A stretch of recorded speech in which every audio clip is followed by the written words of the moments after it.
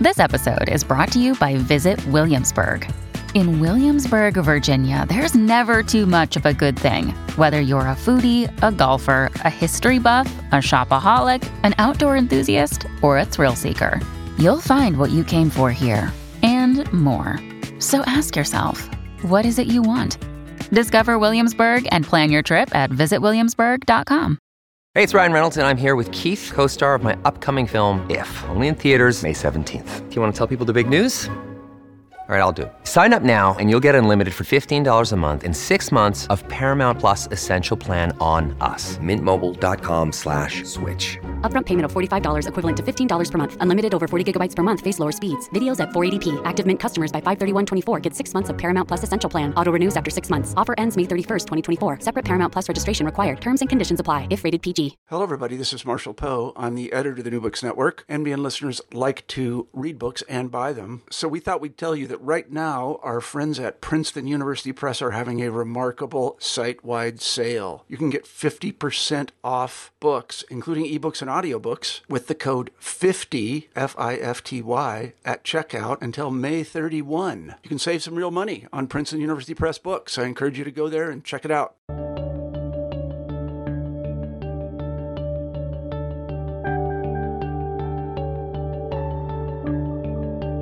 Hi, you're listening to New Books in History. I'm your host, Dexter Fergie. Today I'll be speaking with Tim Sayle, an assistant professor of history at the University of Toronto. We'll be discussing his terrific new book called Enduring Alliance, A History of NATO and the Postwar Global Order. It was published this year by Cornell University Press. NATO is one of those organizations that we hear a lot about every day in the discourse and the press, but surprisingly, few historians have tackled the organization. Tim Sayle corrects this as he looks at NATO from its founding in the 1940s all the way through to the post-Cold War period. Taking his readers to the inside of member state governments, as well as NATO negotiations themselves, Sayle shows how NATO wasn't just any international organization. It was, he writes, an instrument of great power politics and the basis for a Pax Atlantica.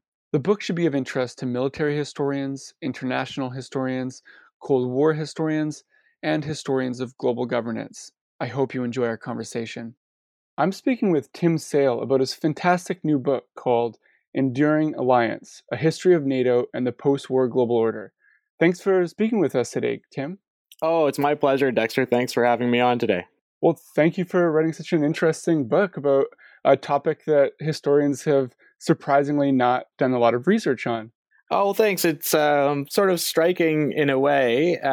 There are a lot of political science texts on NATO and a lot of journalistic accounts, especially dealing with NATO in the post-Cold War era, a lot of think tank reports from the Cold War. And while there are a few major historians who've dealt with NATO from a historical perspective, it really hasn't received the same attention as other aspects of international relations or U.S. foreign policy. Mm-hmm. Yeah, I really want to talk about that. But to begin, I want to ask you how you ended up becoming a historian of NATO. Oh, that's a great question. Yeah. So I am a Canadian by birth and by background. And one of the funny things about NATO is that everyone thinks they know something about it. And their sense of what they know about NATO is often based on their nationality. And so the idea of a student studying NATO in Canada at the time was really not exceptional. But I did my PhD at Temple University in Philadelphia, and it took some convincing, I think, to make the case that NATO was a worthy subject for a dissertation. So the path wasn't entirely straight or clear. So coming from Canada, it was just seems like everybody is writing papers about NATO in undergraduate and graduate school. And then in the United States, it's often sort of an addendum to another story or a larger story about U.S. foreign policy. But I decided that it was something that combined my interests at the time, a graduate student.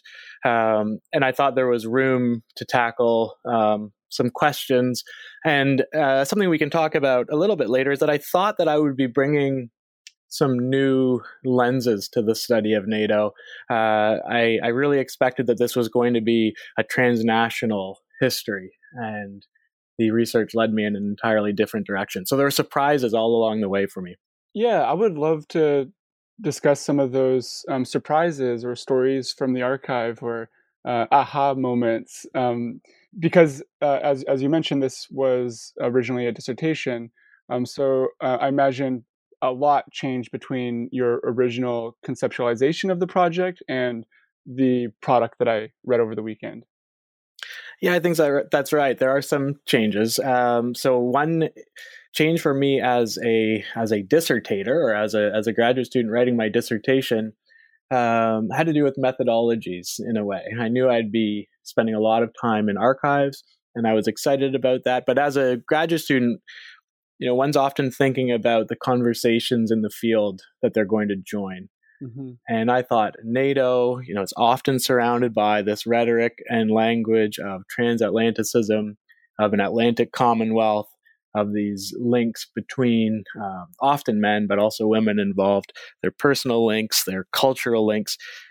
And so I thought this was going to be a dissertation that looked at or used sort of a transnational concept to understand power politics.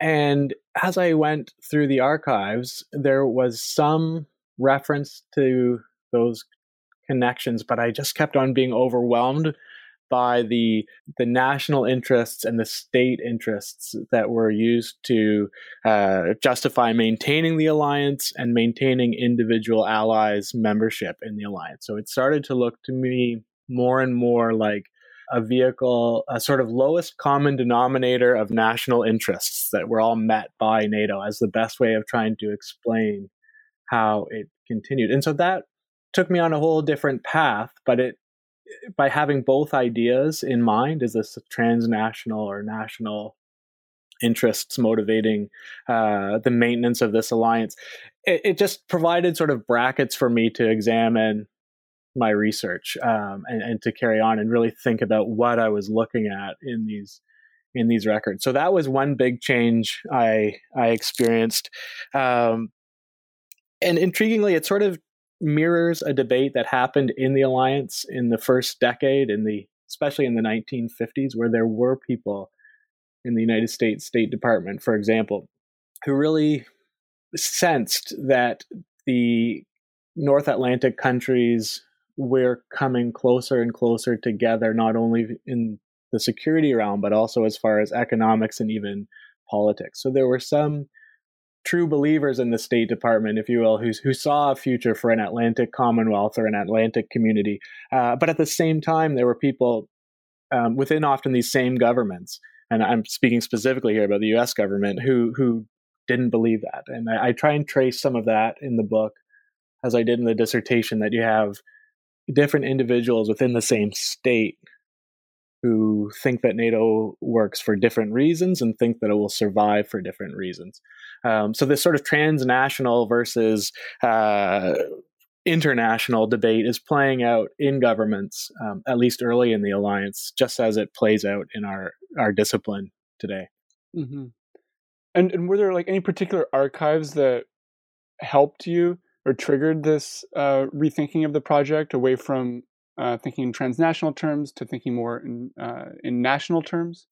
Well, one of the things that was most fascinating for me was that because the alliance is large, I mean, it's growing over the Cold War and, of course, growing after the Cold War, there are an enormous number of national archives with holdings related to NATO. Then there is, of course, the NATO archives. And then there are personal papers at universities and other places of officials who either worked for NATO or worked for their state at NATO.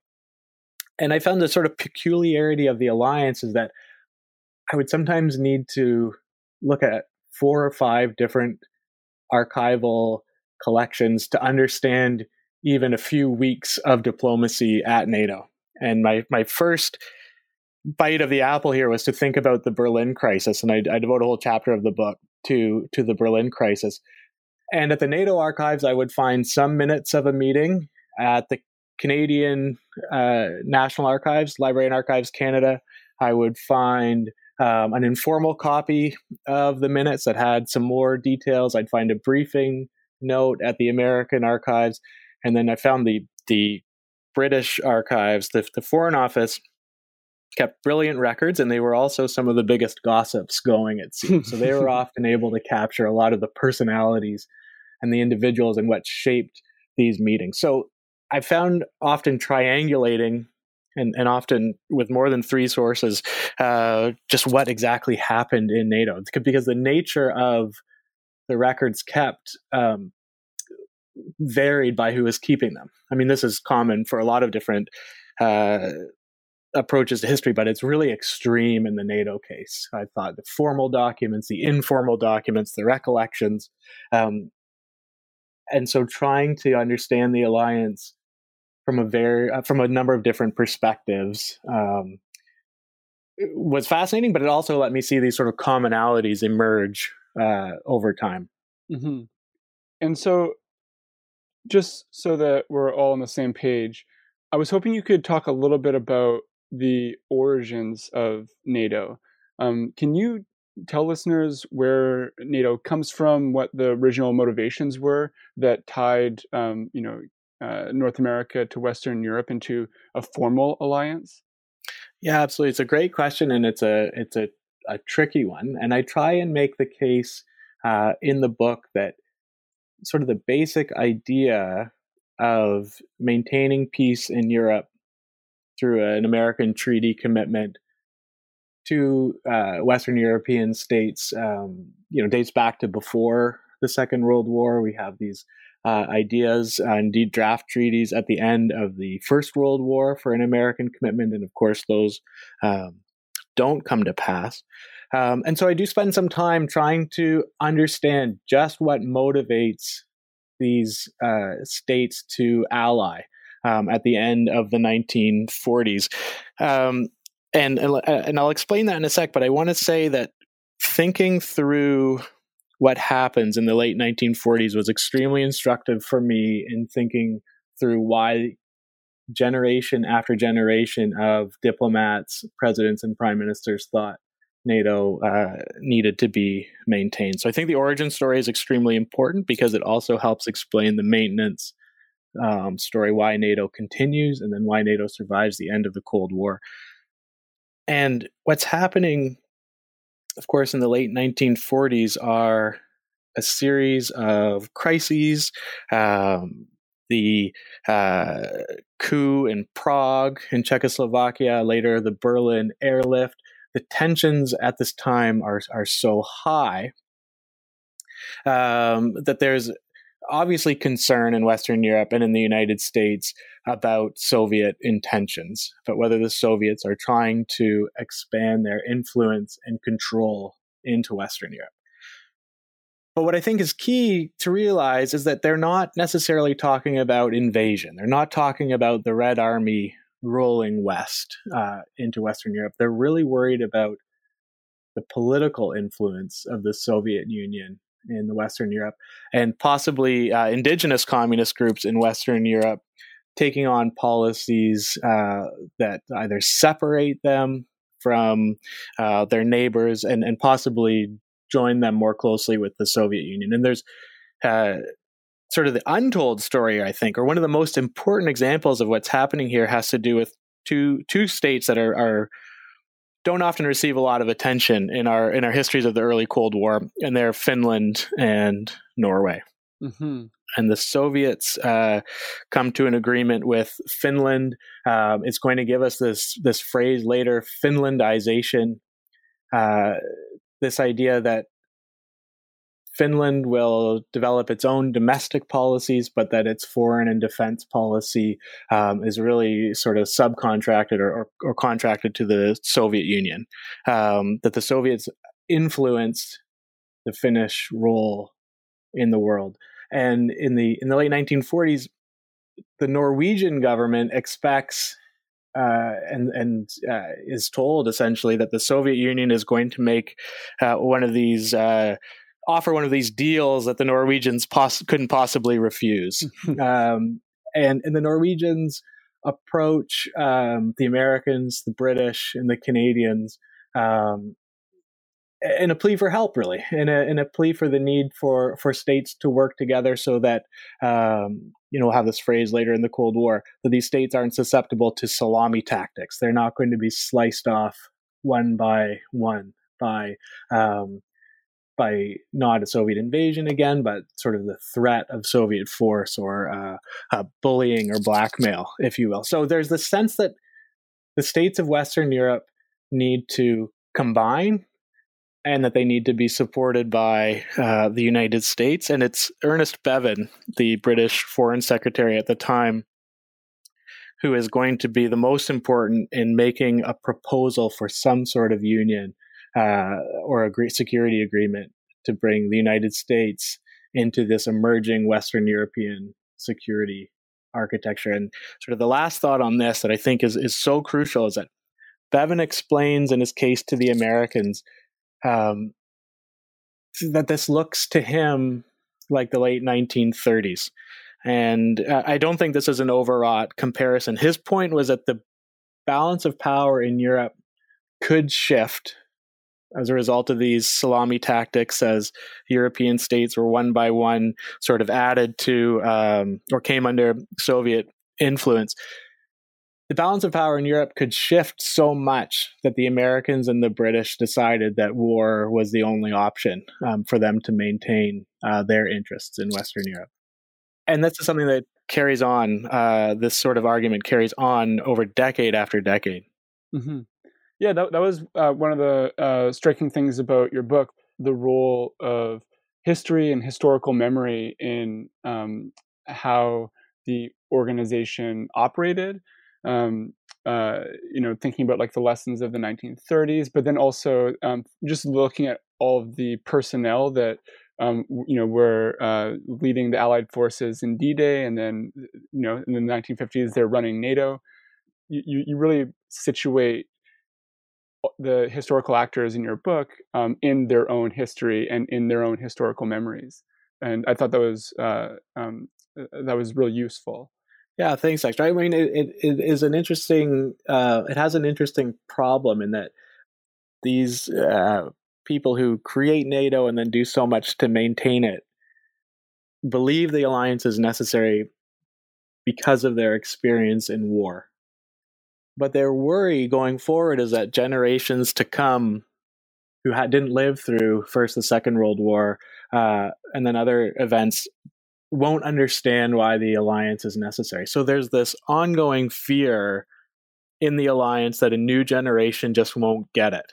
And it's fascinating to me because this carries on into even more recent periods where Robert Gates, the United States Secretary of Defense, in a major speech, warns about a new generation that didn't live through the Cold War, not understanding why NATO was important. So there's this fascinating tension in these individuals between their lived experience and their understanding of why the alliance is necessary, and then their fear that generations after just won't get it. Mm-hmm.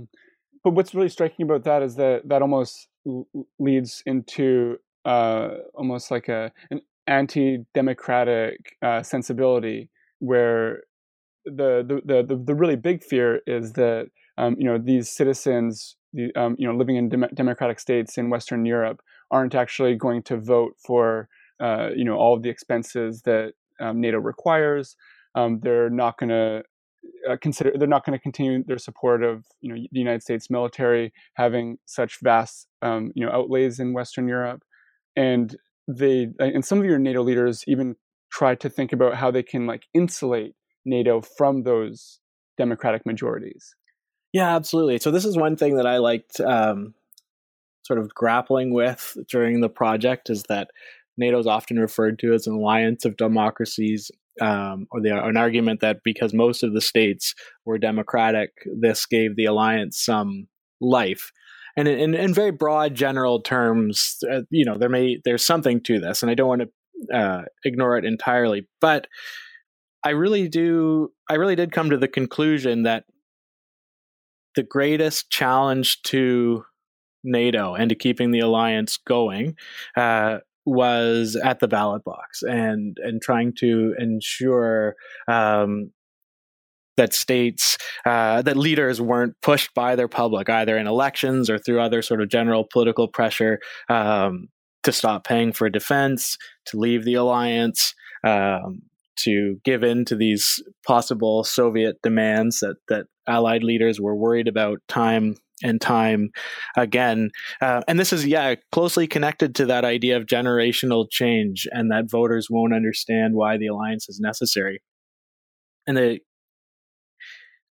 I really struggled or debated whether to bring in the concept and phrase balance of power when I was describing why NATO was necessary, because it's often sort of, associated with other centuries, previous centuries, and a sort of old school approach to international relations. But it's useful here, I think, because the leaders of the Allied states were concerned about the balance of power, but the thing that would shift the balance of power in the second half of the 20th century wasn't invasions or the conquering of territories so much as changing political alignments.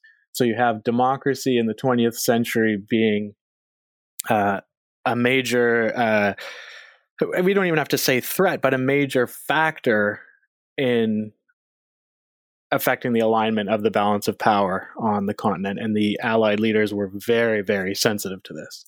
Do you have a particular example of NATO leaders being anti-democratic or trying to insulate NATO from democratic demands? Well, I think the phrasing is important here. And I mean, just for the sake of discussion and argument, I'll push back against anti-democratic and say instead that the leaders were just very, very sensitive to the limits on their policy imposed by politics, democracy especially, and the idea of voting and changing governments. And so one key example here would be the growing emergence of the European, it's not the emergence of the economic community in Europe, but the growing power of the European economic community in the 1970s, the size and the strength of trade within Europe, and President Richard Nixon and Henry Kissinger's fear that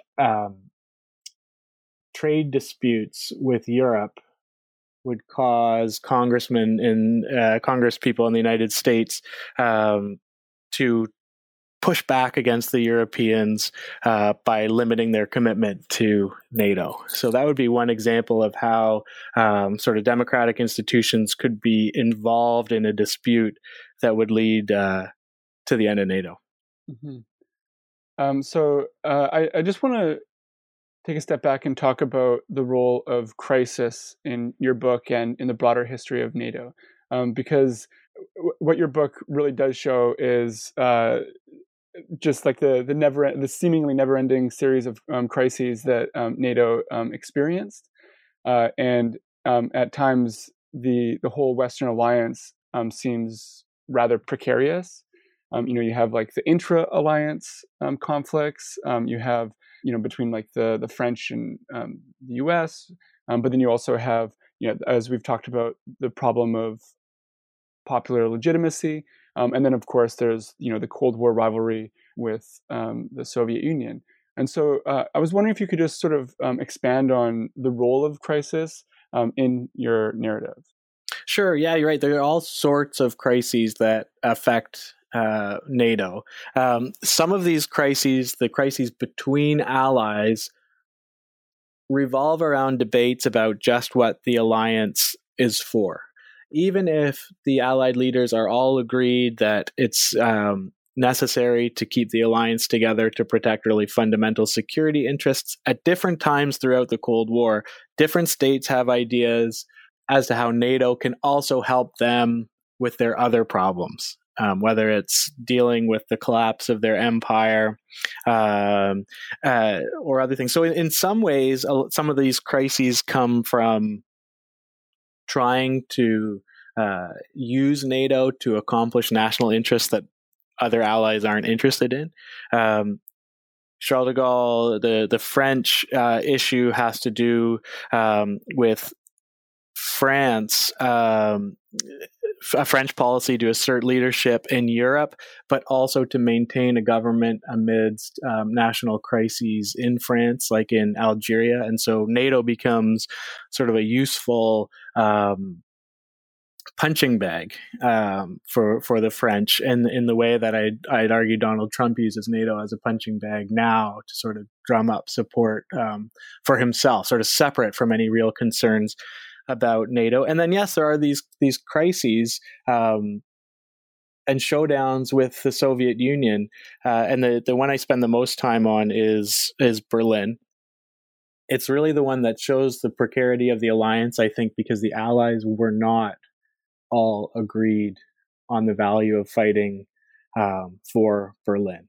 And that creates quite a bit of bitterness in the alliance. This is in the early 1960s. And I think it's a real marking point for the Allies in thinking about just what the alliance is for and what it can be. And it's going to remain a basic tool for maintaining the balance of power. And it's not going to be a vehicle for Atlantic community or Commonwealth. So I want to zoom in on something that you just mentioned, which is the collapse of empire. So when NATO was founded, like there weren't just nation states, there were also empires. And so what was the relationship between NATO and empire, NATO and decolonization, and the problems that empire posed for NATO? Right. Well, they're very thorny, and they're thorny right from the beginning. Even though it's Harry Truman's democratic administration that's in power at the signing of the treaty and during the negotiation, there's a bipartisan consensus to go with NATO, and John Foster Dulles, who's later Eisenhower's Secretary of State, plays a role in moving the treaty through the Senate. And part of his efforts that are going to have important implications later on are convincing the Senate and Americans that NATO is not a tool for maintaining and upholding empire. And he believes this personally, but he also believes this politically, in that he doesn't think the United States will support a treaty organization that's job is maintaining empire. He doesn't think the American people will support that. And he also comes to grow worried that if NATO becomes too closely associated with empire, that's going to reflect badly on the United States in their sort of global Cold War. And that if NATO comes to appear to be an instrument of empire, it's going to push non-NATO states closer to the Soviet Union, which spent so much energy and rhetoric championing the end of empire. So empire is twisted up in the alliance from the very beginning. It's complicated, however, because even the Algerian departments of France are initially included in the treaty and then later removed. So empire is going to be a major issue for the alliance in the 1950s, and sort of culminating in the Suez Crisis. One thing that I was very surprised to learn, and I write about, is that there had been some sort of inklings or rumblings about whether NATO would have a role in opening or maintaining the opening of the Suez Canal. There's some rumblings in the State Department, and even President Eisenhower says something about NATO possibly having a role in the Suez Crisis. But very quickly, John Foster Dulles' attitude takes control here, and there's a decision, really clear decision in the U.S. that NATO can't be associated with this major and end of empire showdown with Egypt in 1956. And it's in this period, sort of 1956 to 1960, that Eisenhower and Dulles recognize that NATO must stay away from these allies who are trying to maintain their empires, be it the French, be it the Belgians in the Congo. The Belgians try and argue that some of their air bases in Congo are NATO air bases. trying to pull the alliance into supporting their efforts there. But that's the decision made. And it's fascinating, of course, because it gets flipped in the 1960s when the United States comes to be embroiled deeper and deeper in Vietnam and looks to NATO allies for support. And now the tables have turned. Now the Europeans are the ones who don't want extra European involvement for the alliance. Mm-hmm. Great. And so moving on just a little bit, but also on a relatively similar theme, I was really struck by how, despite the peace in Europe, despite how bloodless, the Cold War was in Europe, it was unbelievably contentious. And we know from historians of the global Cold War that this period was obviously very deadly, but it was deadly in mostly Asian and other non-European geographies. Did NATO leaders ever consider the asymmetry of violence between the European continent and the Third World? It's an odd question or a big question, but I was hoping you could say something about that. Yeah, absolutely. Well, so it's a fascinating question, and there are a few different sort of elements to this.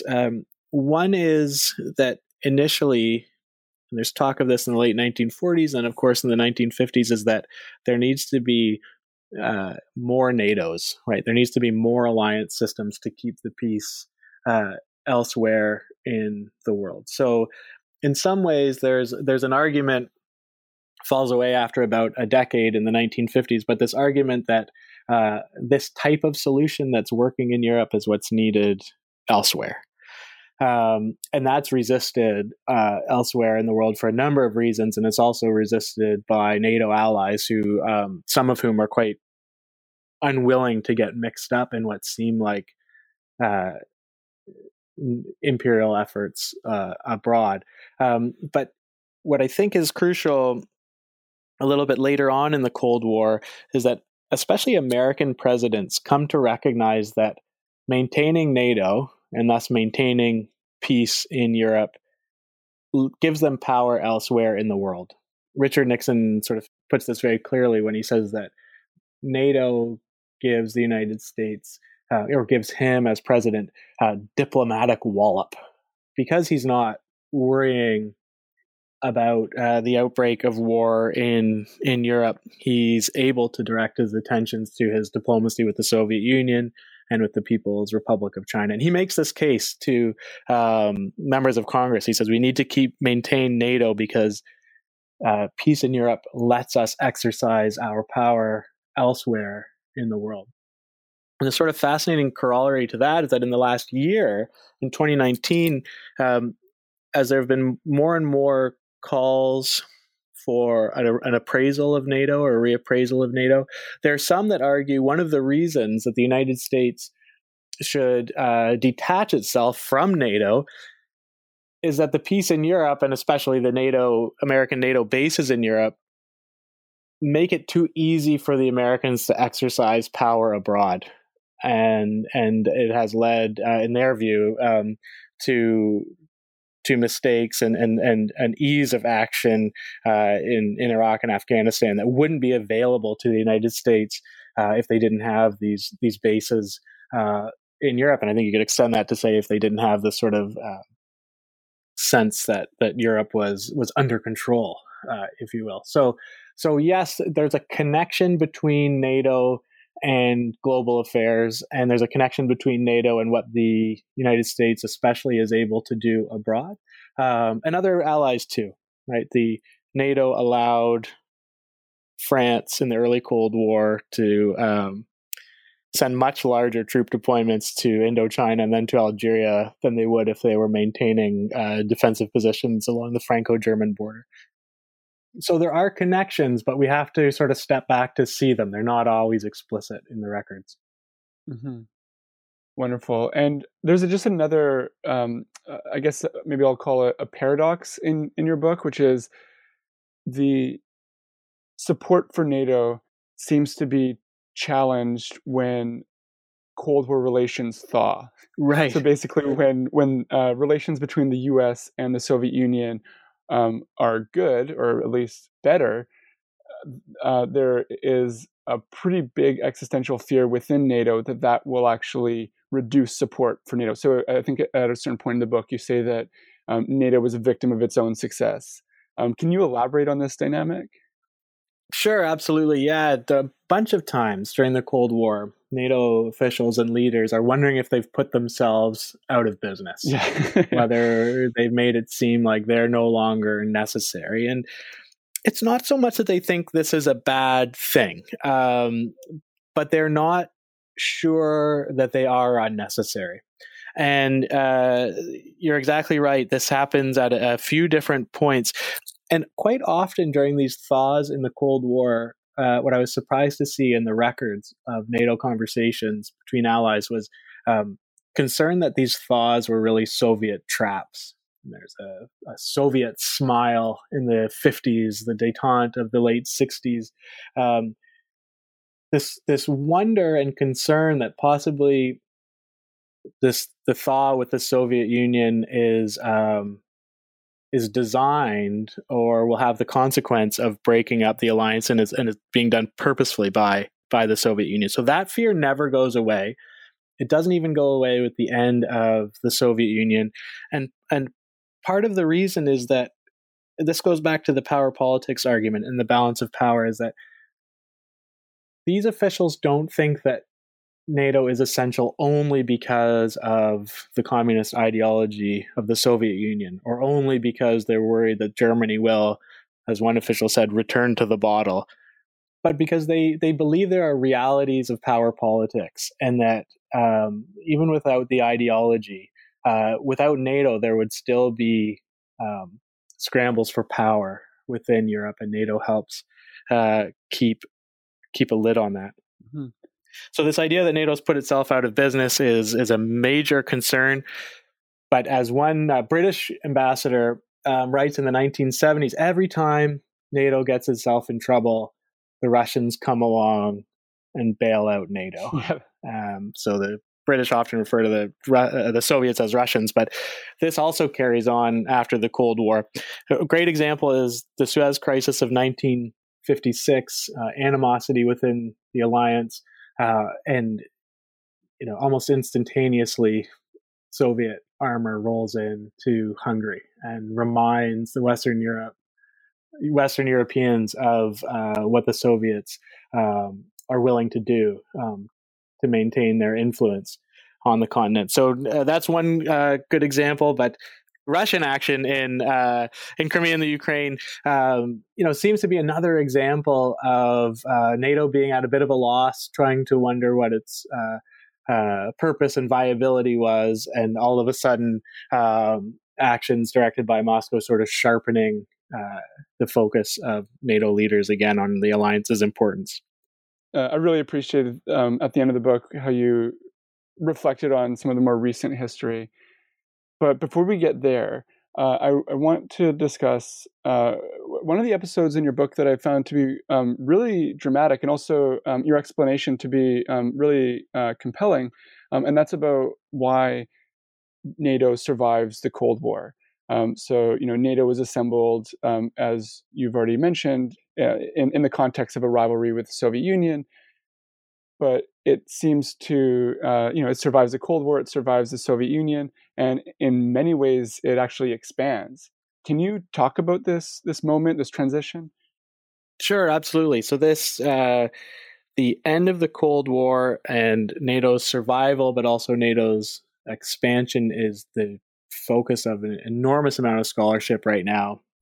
By political scientists, and also a number of pundits are weighing in on this, of course, because of the tensions in the region. And so there's quite a lot of work being done here, which is very exciting. But what I tried to do in the book was to try and put these events within the sort of broader historical perspective of NATO, to see how NATO had essentially faced similar crises before, faced concerns about its future before, and how they were applied at the end of the Cold War. And then also how policymakers applied their own historical reasoning to NATO, the need to maintain NATO at the end of the Cold War. And so there are a few different interlocking pieces here. One is the growth of what's going to become the European Union. There is a sense in Washington that European Union, what's going to become the European Union, is going to expand into Europe. And because of the close links between European NATO allies and these new members of the economic community, there'll be sort of a de facto obligation to protect these states anyway. And so better to do it within NATO. And that's something that dates back to Nixon and Kissinger's worries in the early 1970s about sort of Europe's relation with the United States, a growing Europe's relation with the United States.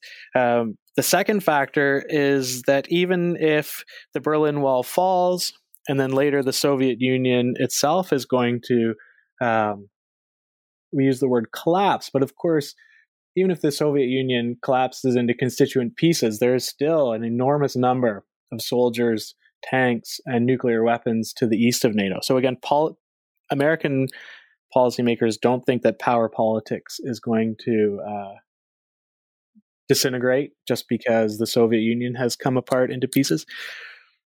And then two more concerns. One is the future of Germany.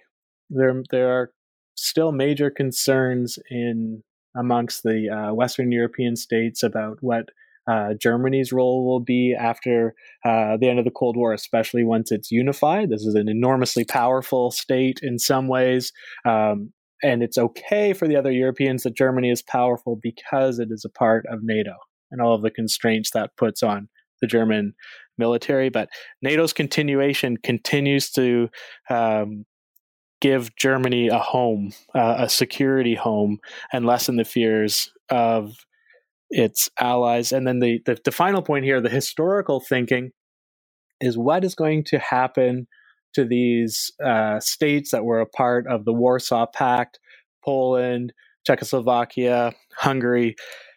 And what's fascinating here is that memo after memo written by National Security Council staffers in Washington go back to the late 19th century and trace European history up through to the Second World War, and consider how this region of Europe and this sort of fragile alliances built there over time played a role in war coming to Europe. Essentially, they're asking, now that these states are separated from the Soviet Union, where will they look for their security?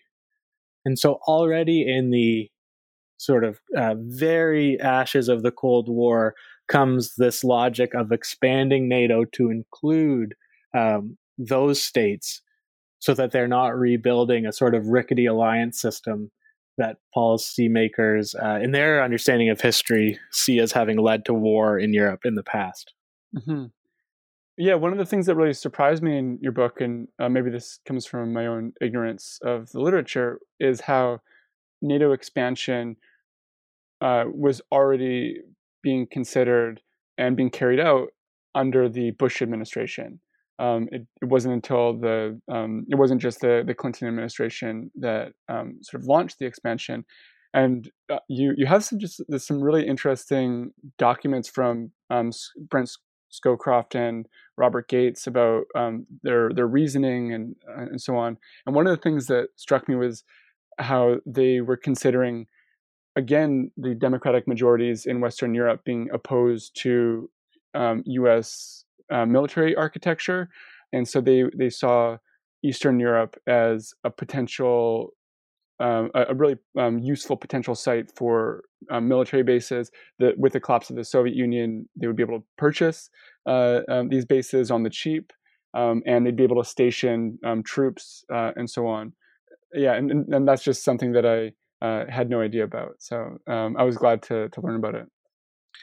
Wonderful. Yeah, it's fascinating because I try and make the case that the logic for expansion is apparent in those years, yet the primary goal regarding NATO and Eastern Europe in this period for the Bush administration is making sure that the Soviets leave. And if they were to too loudly or publicly discuss NATO expansion or the logic of this expansion, they were worried that the Soviets might throw on the brakes, might be much less willing to start moving their troops out of the Warsaw Pact states. So they're playing a very careful game.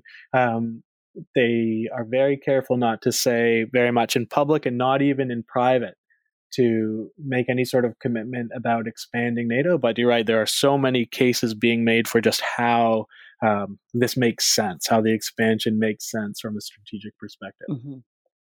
And so as we're approaching the end of our conversation, I wanted to talk a little bit about the more recent history. So the question that I would like to pose to you is, how should a knowledge of NATO inform contemporary discussions about security, about alliances, about international organizations? And this is something that you've already gestured to a little bit about so far, but I'd like maybe a bit more of an expansion on it. Sure, yeah, absolutely. So I try and make a bit of a case, and I try and be provocative here and argue that there is real continuity between the post-Cold War world and the Cold War world for NATO. And I think that's true. But at the same time, there are differences. And some of those have to do with the roles that NATO takes on, and the deployment to Afghanistan is a real primary example of this. What's so fascinating about the post-Cold War world is that the restraints, the handcuffs are off NATO when it comes to out-of-area operations. There's no more worry about pushing states into the embrace of Moscow, into the embrace of communist ideology. And so many of the restraints on NATO are gone in the post-Cold War world. And so I think there'd be real value in thinking again about the value of those restraints, of keeping NATO's focused. But I think the biggest takeaway from this series of repeated crises and worries about whether the alliance would survive is that if officials and governments today think that NATO serves a purpose, they need to do a better job of explaining to their citizens why they support the alliance. And time again, during the Cold War, officials are so frustrated that their citizens don't understand why NATO is important or why there needs to be nuclear weapons deployed in Europe. And I tell a story at one point of the British officials just trying to understand some antipathy towards NATO and nuclear weapons, both in Europe and in the United Kingdom. And you have to give them great respect because they recognize and they realize that they just hadn't done a very good job of explaining to their citizens why they'd conducted these policies for decades. So I think in the last year or so, NATO, the institution, has done much more to be visible, to be publicly visible. But I think that it falls upon NATO and then its governments, allied governments, to find ways to keep NATO in the minds of their citizens and explain just what's happening, because it's the inclination of every generation to, of course, hope that peace is a default condition and that we've moved beyond power politics. But time and time again, generation after generation of leaders has looked at all of the intelligence, they've looked at world affairs, and they've decided that a defense alliance like this is necessary. And it will be a lot easier to keep it in place if they can convince their public of that need. Wonderful. And so I think that's a great place to leave our conversation of your book. But I was hoping that you could perhaps share with our listeners what you're working on right now. Oh, sure. Yeah. One project also coming out with Cornell University Press. It's going to be published in September. This is something I've worked on with a few other historians, Jeffrey Engel and Hal Brands and William Inwood. And what we did with some others was interview 28 members of the George W. Bush White House about the decision to surge troops into Iraq. The decision's made in 2006, and the troops are surged in 2007. So I took these 28 interviews that are each about 75 pages long and organized them into 8 chapters of sort of readable oral history that take readers through the debates and the arguments and the policymaking that ultimately led to the surge, and then had a number of political scientists and historians analyze these transcripts as well, and their analysis is included in the book. So this was famously, Condoleezza Rice called this the last card in the deck. So this book coming in September from Cornell is called The Last Card Inside George W. Bush's Decision to Surge in Iraq. So that's coming soon, and it's been a really exciting project. And I'm now moving to a study of American, British, and Canadian intelligence analysis and sharing during the Cold War. Wow. I look forward to both of those projects. And I want to thank you for our conversation today. Wonderful. Thanks so much, Dexter. I really enjoyed it. Of course. And you've been listening to New Books in History.